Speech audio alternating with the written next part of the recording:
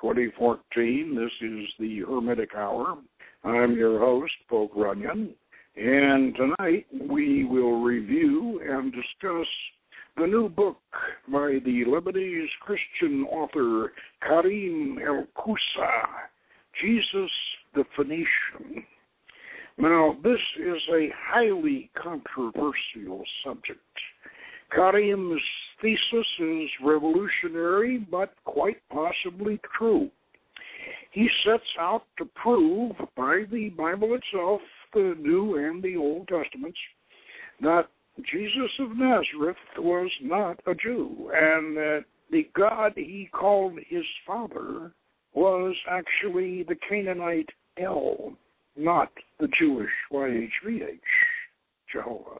Well, this should be a very provocative and enlightening discussion, so as we said in the abstract, tune in and get Salvation Phoenician style. Yeah. Okay. Now, Jesus the Phoenician by Karim el Koussa came out this year, and it's published by Sunbury Press. And this book, quite frankly, I will say this book has expressed something in very, very detailed and very convincing analysis that I have frankly suspected myself for a long, long time. And in fact, I had even outlined a novel based on the same ideas that Karim has put forth in this book, and relating Jesus of Nazareth right straight on back to our Canaanite seasonal ceremonies from Ugarit, in a straight line right on through. And I had planned to do this, but you know, I kind of held off on doing it because there wasn't enough factual backup. And now that Karim has done all this work and put this whole together, maybe I can actually go ahead and do this. Now, what he has done here, and I just review his thesis, and then we'll go through the way he's documented it. What he's saying, in essence, here is this: that Jesus of Nazareth was basically not a Jew, that he was a Canaanite, that he was a Phoenician, and that most of his disciples were also Phoenicians, and that his Father in heaven that he talked to and about and preached to us about was actually El, El Latipan, El the Compassionate, El Elyon. That's A-L. It's spelled E-L in both the Bible and in English, but it's in Phoenician it's Aleph Lamed.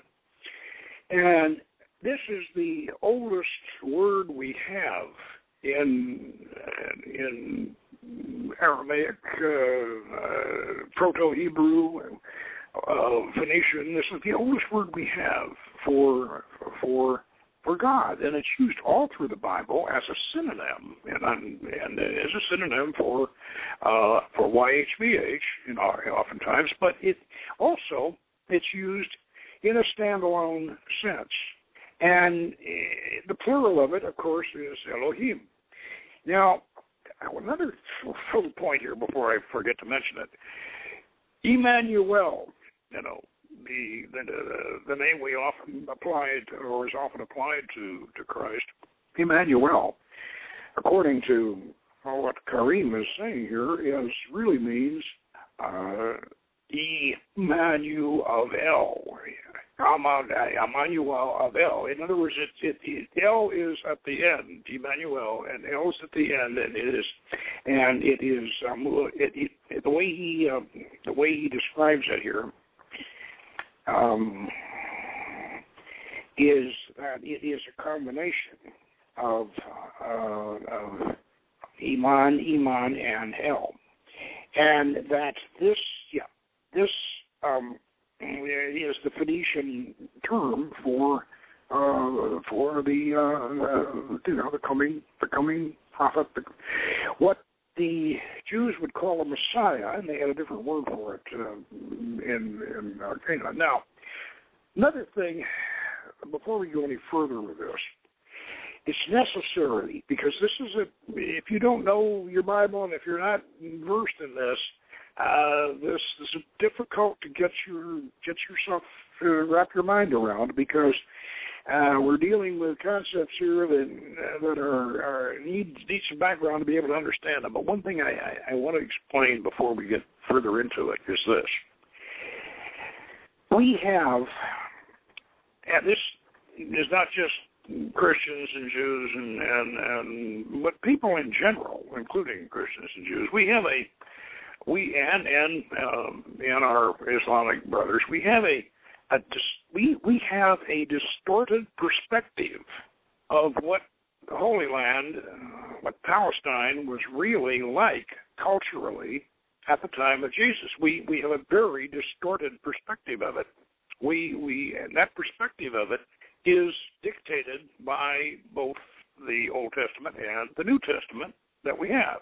And we tend to, as a result of our religious training and that which is accepted or more or less accepted by society, we have a very distorted idea of what was actually going on in a cultural religious sense in that area. And until we remove the blinders from our eyes and look at it clearly and realize what was really going on, we just can't grasp this concept that Karim is putting across. Now, let me use an example. Robert Anton Wilson, who was a hippie, a writer during the hippie era, he wrote a great big three-decker trilogy called the Illuminatus Trilogy, and kind of a psychedelic, mind-bending sort of a thing. And in the Illuminatus Trilogy, he proposed the concept of a punctuation mark that was invented by some Dutchman back in the 17th century. And this was a punctuation mark that you put around a sentence or around a word or around a phrase. It was a kind of like a little bracket, an offset little bracket, but it's a special punctuation mark. And he called this punctuation mark the Fnord, F-N-O-R-D, Fnord. And what it was, the intention of it was whenever you wanted to say something that wasn't true or was a distortion of the facts, you put Fnords around it to indicate that this was really not what it was like. This was a specious statement. But so, according to the way Wilson was plotting this story, the Fnords were used for 50 years or so. But then they became they were continued to be used, but nobody could see them. People were so conditioned to believe what they read that they couldn't see these little marks that were actually in there. And they blotted them out. Their minds were conditioned. And then one of the characters in the book, he's sitting on a park bench and he's reading the newspaper, and all of a sudden this light just dawns, and he suddenly jumps up and he throws his newspaper up and he says, "I can see the Fnords! Oh, I can see the Fnords!" Well, this this book of Jesus the Phoenician is, it will, once you read it, you will really, you can read, then you read the New Testament, the Old Testament, and you can see the Fnords. I mean, you will be able to see the Fnords, because that's what Karim has done all through this book, is to show you where the Fnords are. And he claims he's not a scholar, but actually he's done a very, very, very meticulous job. Now, I'm not trying to say that Karim is a punctilious academic. No, he's not, and he is. It's kind of slanted, and we'll get into some of the criticisms that academics would make of it later on. We'll be fair to the academics who will make a few criticisms, but basically, Karim has really shown you the Phanords, and if you see the Phanords, then you can see how the Holy Land really was at the time of the birth of Jesus, whom we call the Christ. All right? Now, here's what was really going on. In the first place, Karim establishes Ezra and King Cyrus of Persia wrote the Bible. They're the ones that put it together. It was put together for political purposes, and of course, when they put it together, they really loaded it with Phanords. And the purpose of doing this was that Ezra, a Persian, very astute. His empire, of course, included Palestine. So what he wanted to do was to take these very religious-minded, nepotistic, very tight-knit clan of people that he had been displaced over into his area in Babylon, and take them back and put them down in the middle of Jerusalem and put them in charge as his clients, as his what kind of, not exactly covert, because but he had a reason for doing this, and he put them there, and then they would have that Temple Mount, and he would help them build this temple, second temple, and then they would be the spiritual and religious control of an area which he knew was a crazy quilt of tribes that believe similar things, but they were all, and like the Middle East is, they were on each other's throats. They couldn't agree on anything. But Cyrus and Ezra wrote the book, and they knew, Cyrus and Ezra both knew, that if they had the book, and they had the Temple Mount, and they had the temple, that they would be the religious and cultural power in Palestine. So that's what they did. Now, some of the things that, some of the Phanords that they used, and by the way, Karim does not use this term. He doesn't use, I don't think he's ever read the Illuminatus trilogy. It's not the sort of thing he would read, probably. So he doesn't use, he's not using the Phanord term, but I'm using it to explain the process here. So they had the book, and the faithful could not see the Phanords, of course. We can't see them today either. We see them now, but if we're enlightened. So what they did, they did all kinds of shenanigans with that book. Moses was actually the last of the Hyksos, although Karim doesn't say that, but that's true. But and the story of Moses and the bulrushes, hey, they got that from Sargon. Sargon was floated down in bulrushes.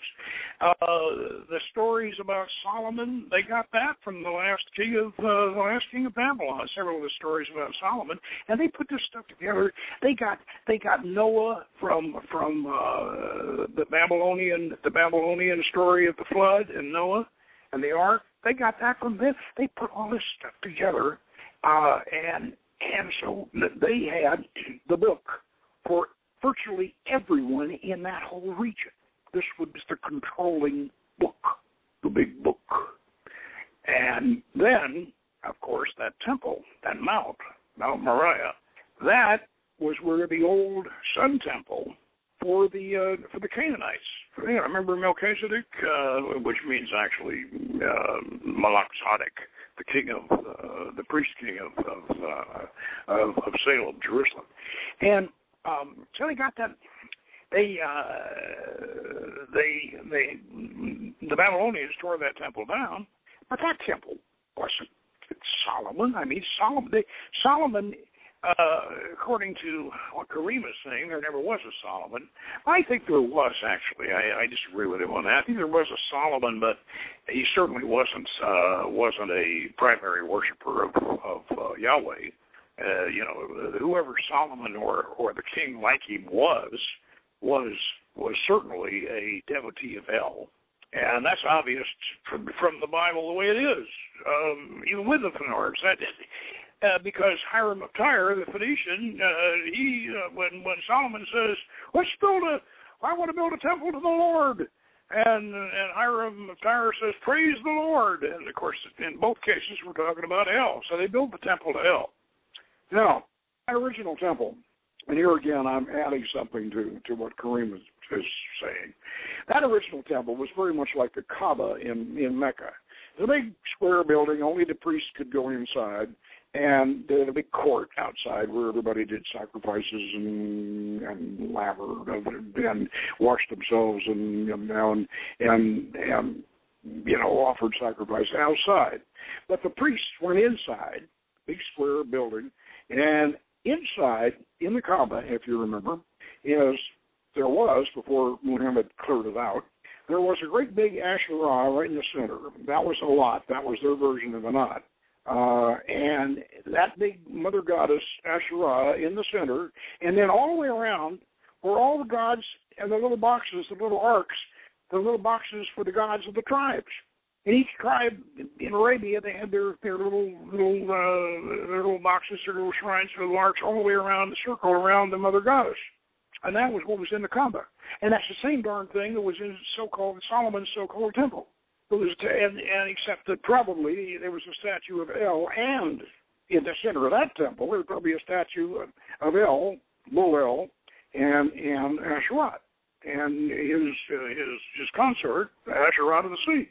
And then surrounding that were all of the little gods, possibly including Yahweh, because he was a little tribal god in a box, and he was the tribe of Judah. The only two tribes that were taken off to captivity were Judah and Benjamin.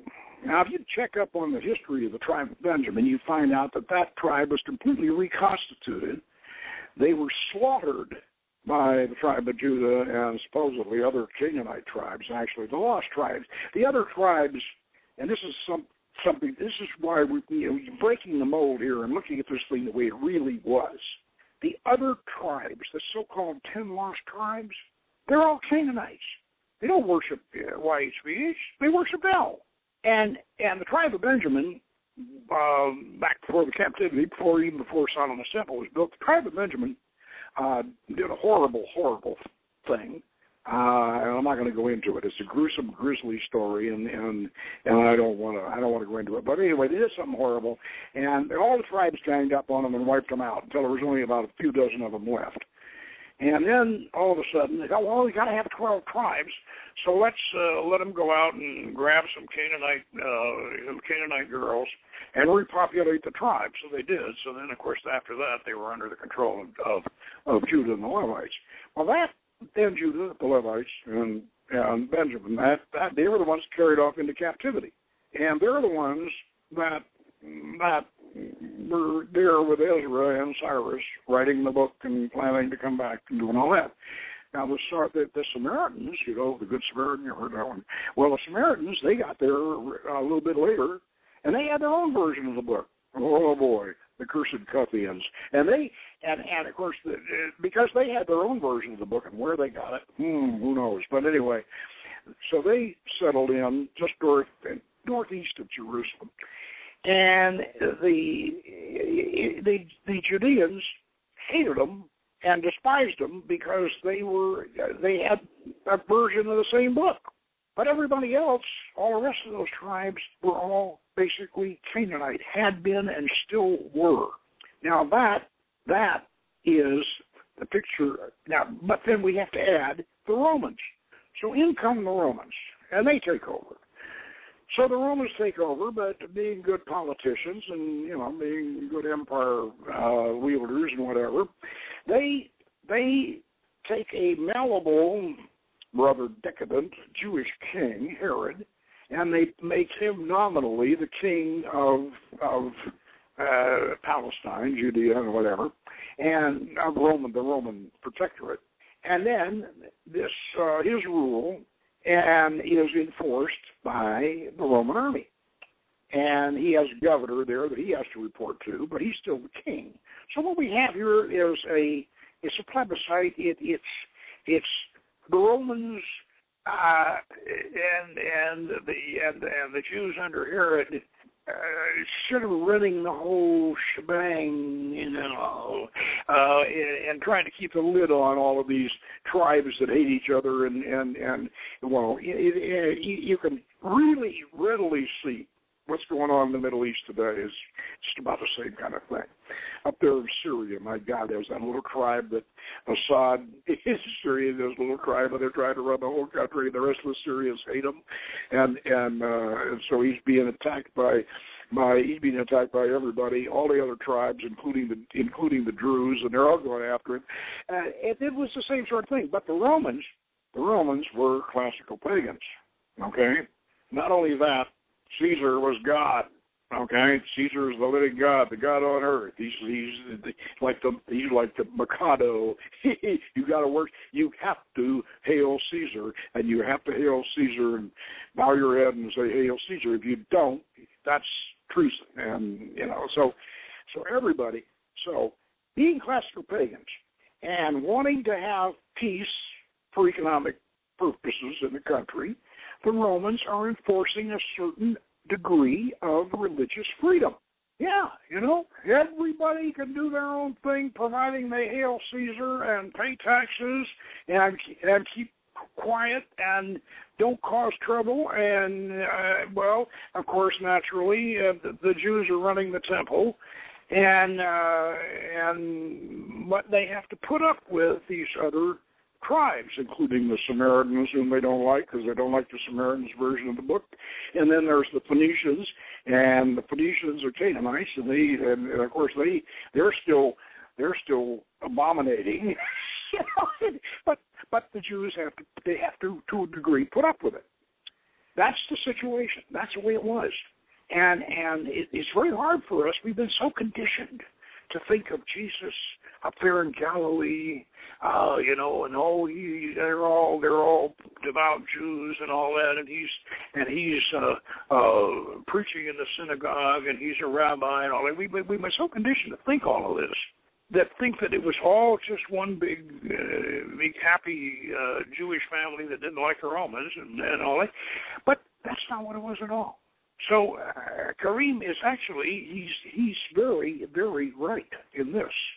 Now, he goes into a great deal of effort here to establish that Jesus really was not of the house of David, and that he was not Jewish, and that Mary and Joseph were not Jewish, and all of that. Some of that, as I say later, we'll question some of that, but. And his disciples. He establishes that only Judas and Nathan were probably Jewish. The rest of them were Canaanite. Most of them fishermen like Peter up there in the Sea of Galilee.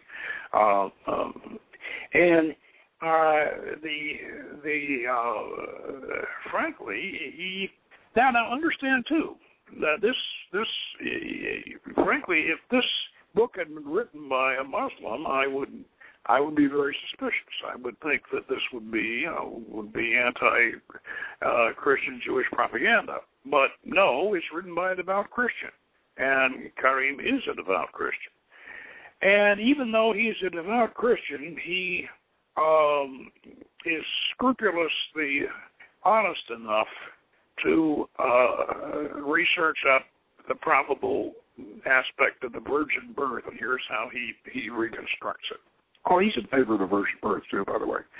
And he reconstructs it by Mary Yam. Yam being the god of the sea, Phoenician god of the sea.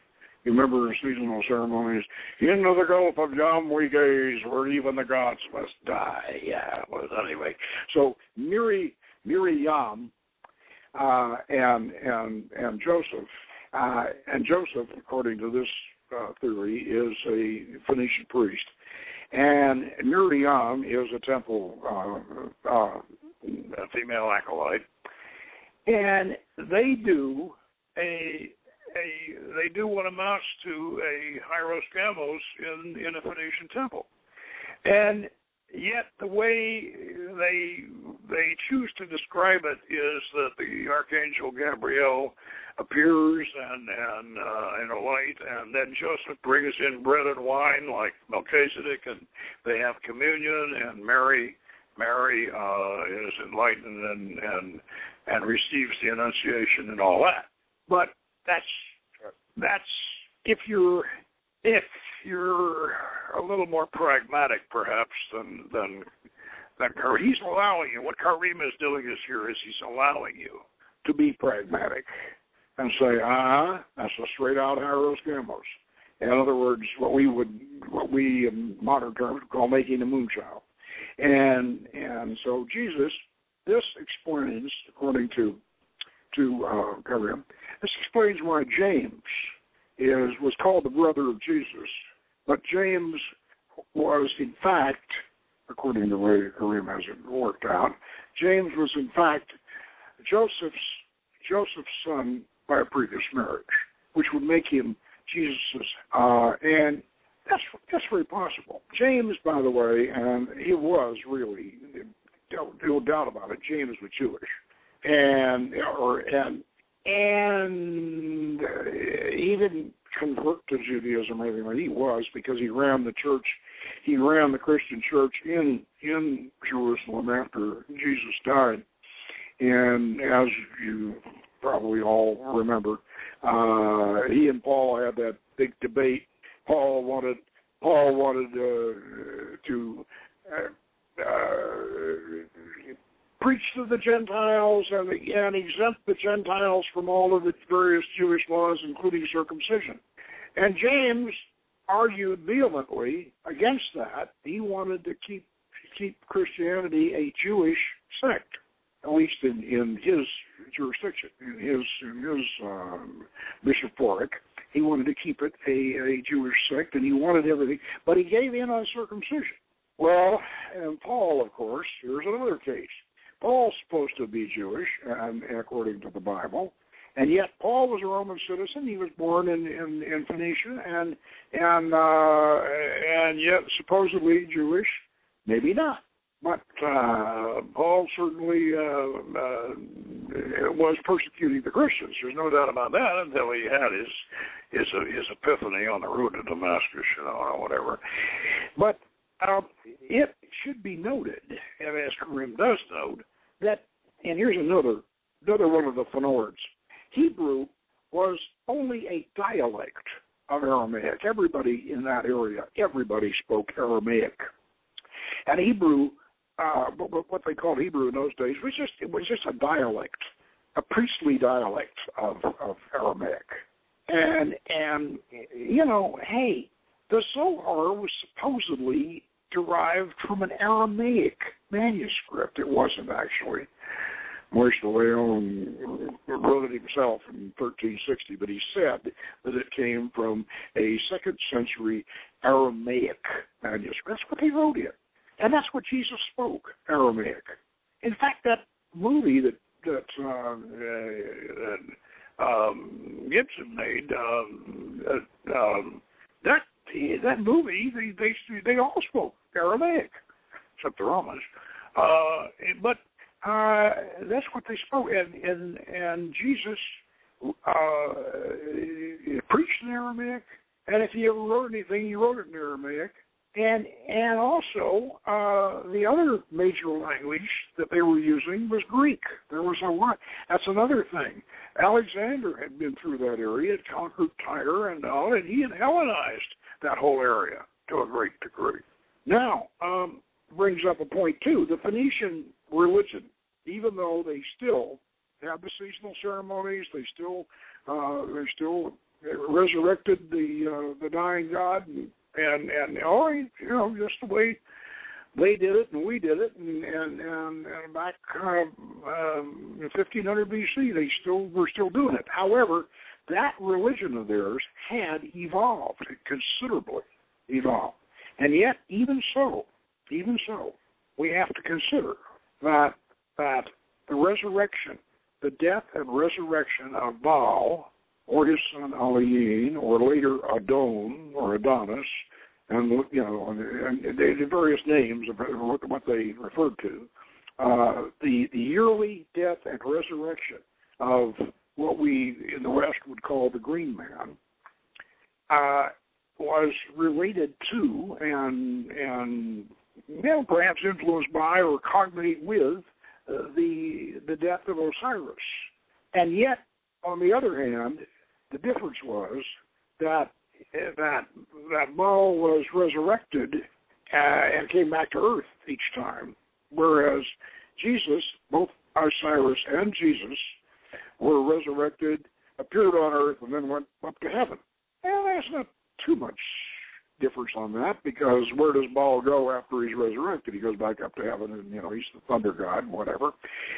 But the key to this is that the death and resurrection, and there was nothing resembling this in Jewish scripture, mythology, or anything like that. Nothing. This was strictly Egyptian, Phoenician, and then later on Greek. And so this is one of the key points that Karim makes, is that the idea of the dying and resurrecting God is a Phoenician idea. And he also points out, and this is a very telling case, that El, the over-god of the Phoenicians, was always referred to as El the Compassionate. El, and his consort, Asherat of the Sea, was the nurturing, compassionate goddess. And the only thing that El did that was at all naughty, no, not just say naughty, El came down one time, and this is the oldest, a 1,500-year-old Ugarit story. El came down to earth one time, and on the beach, he was walking along the beach, and he ran into a couple of beautiful young ladies, skinny dipping, and he cooked them a chicken, and then he had his fun with them after cooking them the chicken, and then he went back up to heaven. Oh, what does that tell you? I mean, here was a God who this wonderful, compassionate God for everybody. And by the way, he was God for everybody. He was not just a God for a chosen people. He was the older God of everywhere, of everything. And he also he occasionally got drunk and enjoyed himself. But other than that, he was compassionate. And in fact, that was compassionate, but he was referred to continually as El the Compassionate, Latipod, Elion, El. Whereas on the other hand, Jehova is exactly the opposite. He's a bachelor. He doesn't have a wife. He doesn't get drunk. He doesn't diddle with girls on the beach and roast chickens. I mean, he doesn't do any. And he's vengeful. In fact, at one time or another, he calls himself jealous. That's his name, is jealous. And he is strictly the God for the Jews. That's it. That's all. And he's their God. And of course, when he first gets started, obviously there are other gods, obviously, because even the Ten Commandments says, "You shall put no other God before me." But so there were other gods, but he was theirs, and so this is El, who was still very much being worshipped at the time of Jesus. El was obviously the God that Jesus was calling his Father. Now, Karim is establishing this, but he's doing it very carefully. He's doing it very carefully and doing it primarily out of the Old Testament as we have it, and the Synoptic Gospels. He gets into the apocryphal Gospels, the Gospel of James, and a few things like that. But mainly his proofs are coming out of the Synoptic Gospels and the Old Testament. Now, one of the things, of course, he really emphasizes is that when Jesus confronts Pontius Pilate and all, Jesus, he never says that he's Jewish. In fact, he says he really implies he's not, and he implies that, and he strongly implies that he is not the King of the Jews, and he implies he won't. He keeps saying that his God is of another kingdom, and that he's not the Jewish Messiah, but he is the messenger of the higher of the over God of everybody. Makes that very clear, and so the fact that the Jews, that the Sanhedrin turned him over to Pilate and asked Pilate to execute him, indicates that no, he wasn't Jewish. However, I'm going to say this, that even though Karim is being staunch in here about Jesus having no Jewish blood at all, I think that's an exaggeration, because even in the Bible it says several times he didn't really want to go to Judea, and when he was going to go down there, his disciples told him, don't go to Judea, they'll stone you. Don't go. But he did, because he thought he had to. But they did try somehow or other, either his disciples or him or both, tried to spread the word that he was of the house of David. I'm sure they did that, because otherwise they wouldn't have even let him in. I mean, he couldn't have even gotten started. And certainly he couldn't have gone into the temple and turned over the tables of the money changers and all that. Maybe, but that unless he had some kind of Jewish bona fide, or at least claim to, he wouldn't be able to do anything. So I think that there was. I would think that they at least were trying to claim, probably trying to claim. Very much so, like, McGregor Mathers in the Golden Dawn. He really wasn't McGregor. He was Samuel Liddell Mathers, but he wanted to be a Scottish laird so badly that he managed to figure out some kind of a distant relationship to the clan McGregor, so he could call himself Samuel McGregor Mathers and be the laird. You see, I think that's probably what Jesus did. He probably, because.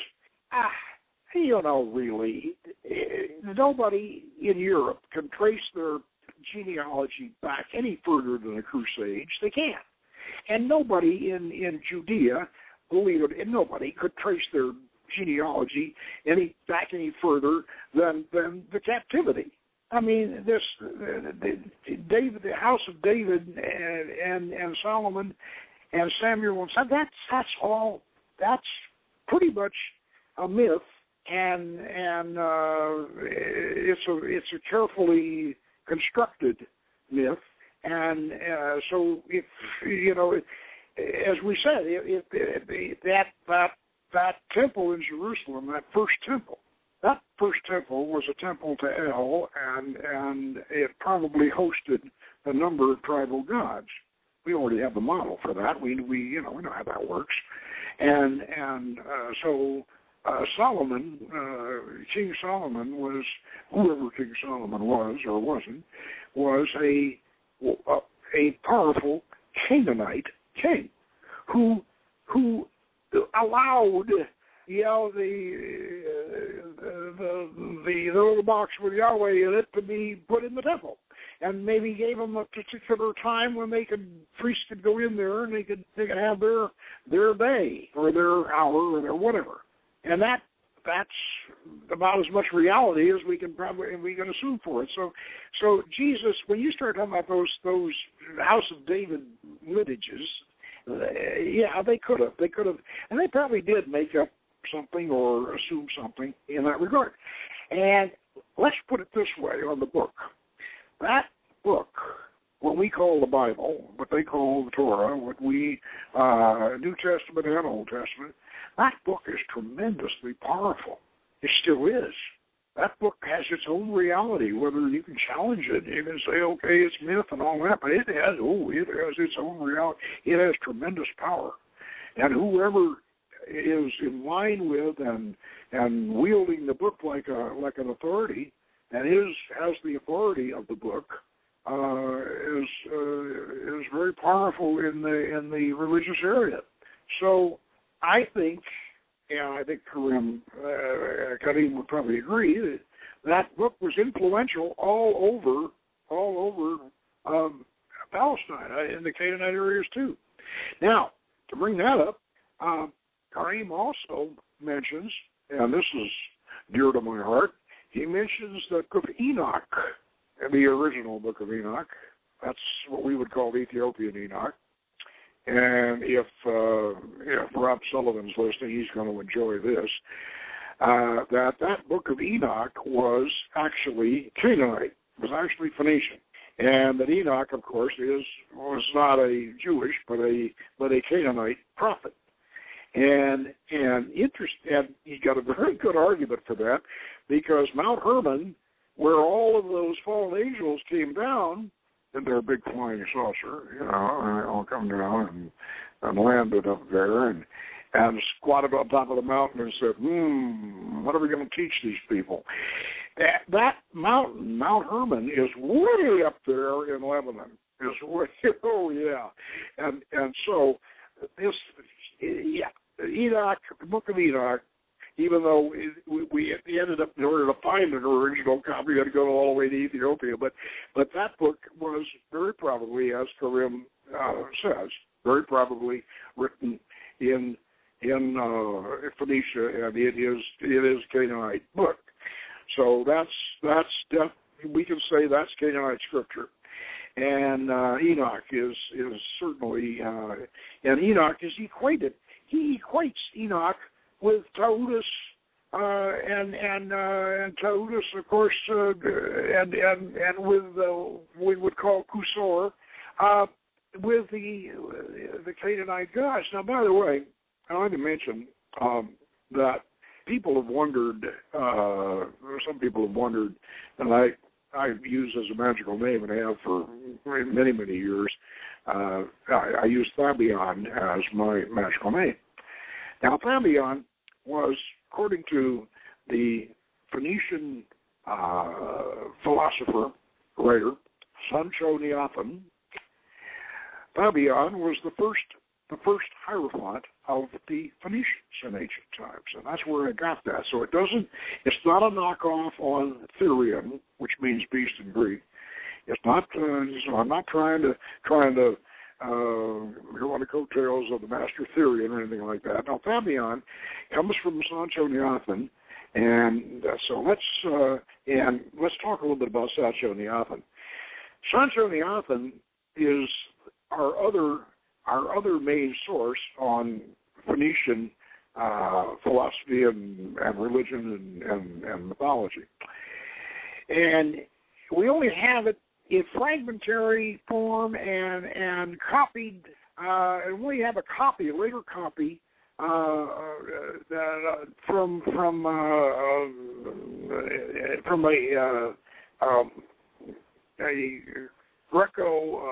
a Greco-Phoenician writer from Byblos, Eusebius. He was the scribe who, he was the compiler who summarized the writings of Sanchoniathon. And it's about 500 years after Ugarit.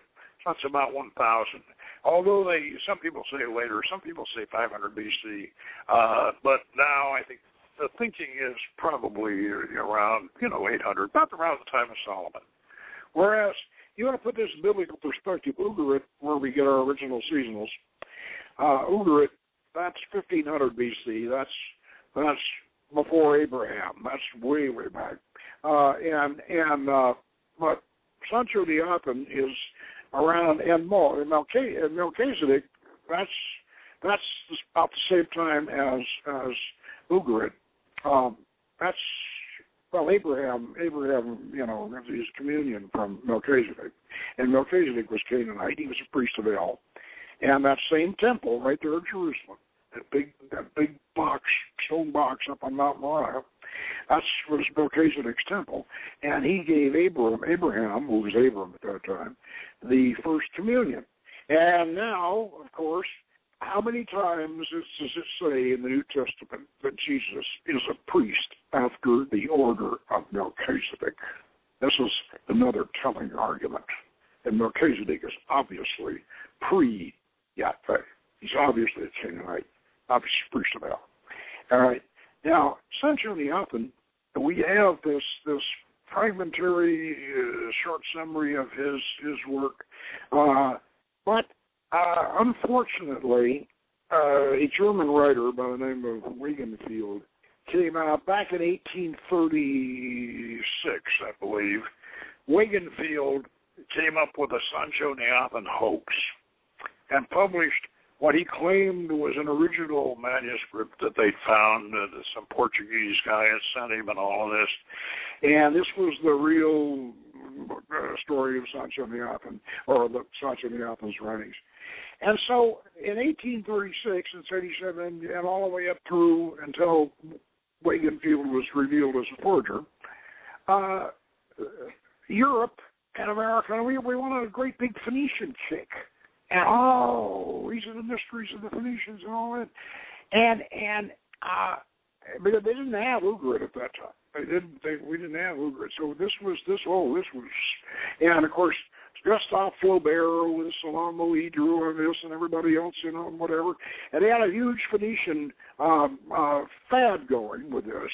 And then it was revealed that this was a forgery, and Wagenfield had made it up.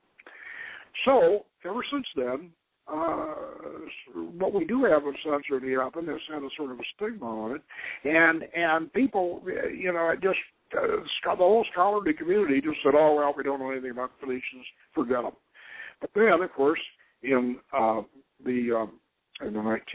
late 1930s, they discovered this huge library of Ugarit, and by the time the war was over, in the 1950s, they started translating it. And by the 1960s, they were available in English.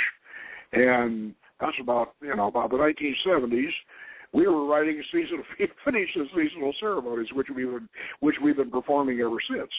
And now, I want to tell you something about that. And Karim mentions this too. These ceremonies, the same ones that we reconstructed, were being practiced all the way up to 300 years after Jesus died, up there in Afaka, where the water comes out of the mountain and hits the gorge and turns red, where Jesse Weston said was the origin of the Holy Grail. These ceremonies, the Adonia especially, the summer ceremony where the god is slain, had been practiced all the way up to 300 years after Jesus died, and St. Chrysostom raised a gang of tough guys and mercenaries, and they went and slaughtered all of these devotees up there, and that was the end. That was the last Adonia, until we resurrected them in 1974. Now, so consequently, this book, even though I can, we can make some criticisms of it, but even so, I am very, very, very, very pleased with this. And he's written another one. He's written a novel, which may have even more interesting speculations that he are called The Phoenician Key. And I certainly want to get that and read it. And we want to really support Karim in this. And it's excellent book here. Now, to be fair, I think there was. It's reasonable to say that there was some interpenetration. Jesus probably, I think personally, Jesus probably did have, could claim or did try to claim some Jewish blood, and that seems fairly logical. So I think Karim is being a little too exclusive in that regard. Other than that, And his also too, he seems to think Marcion, the Christian mystic Marcion, who was a Gnostic, but it was a strange version of Christian Gnostic, strange version of Gnosticism.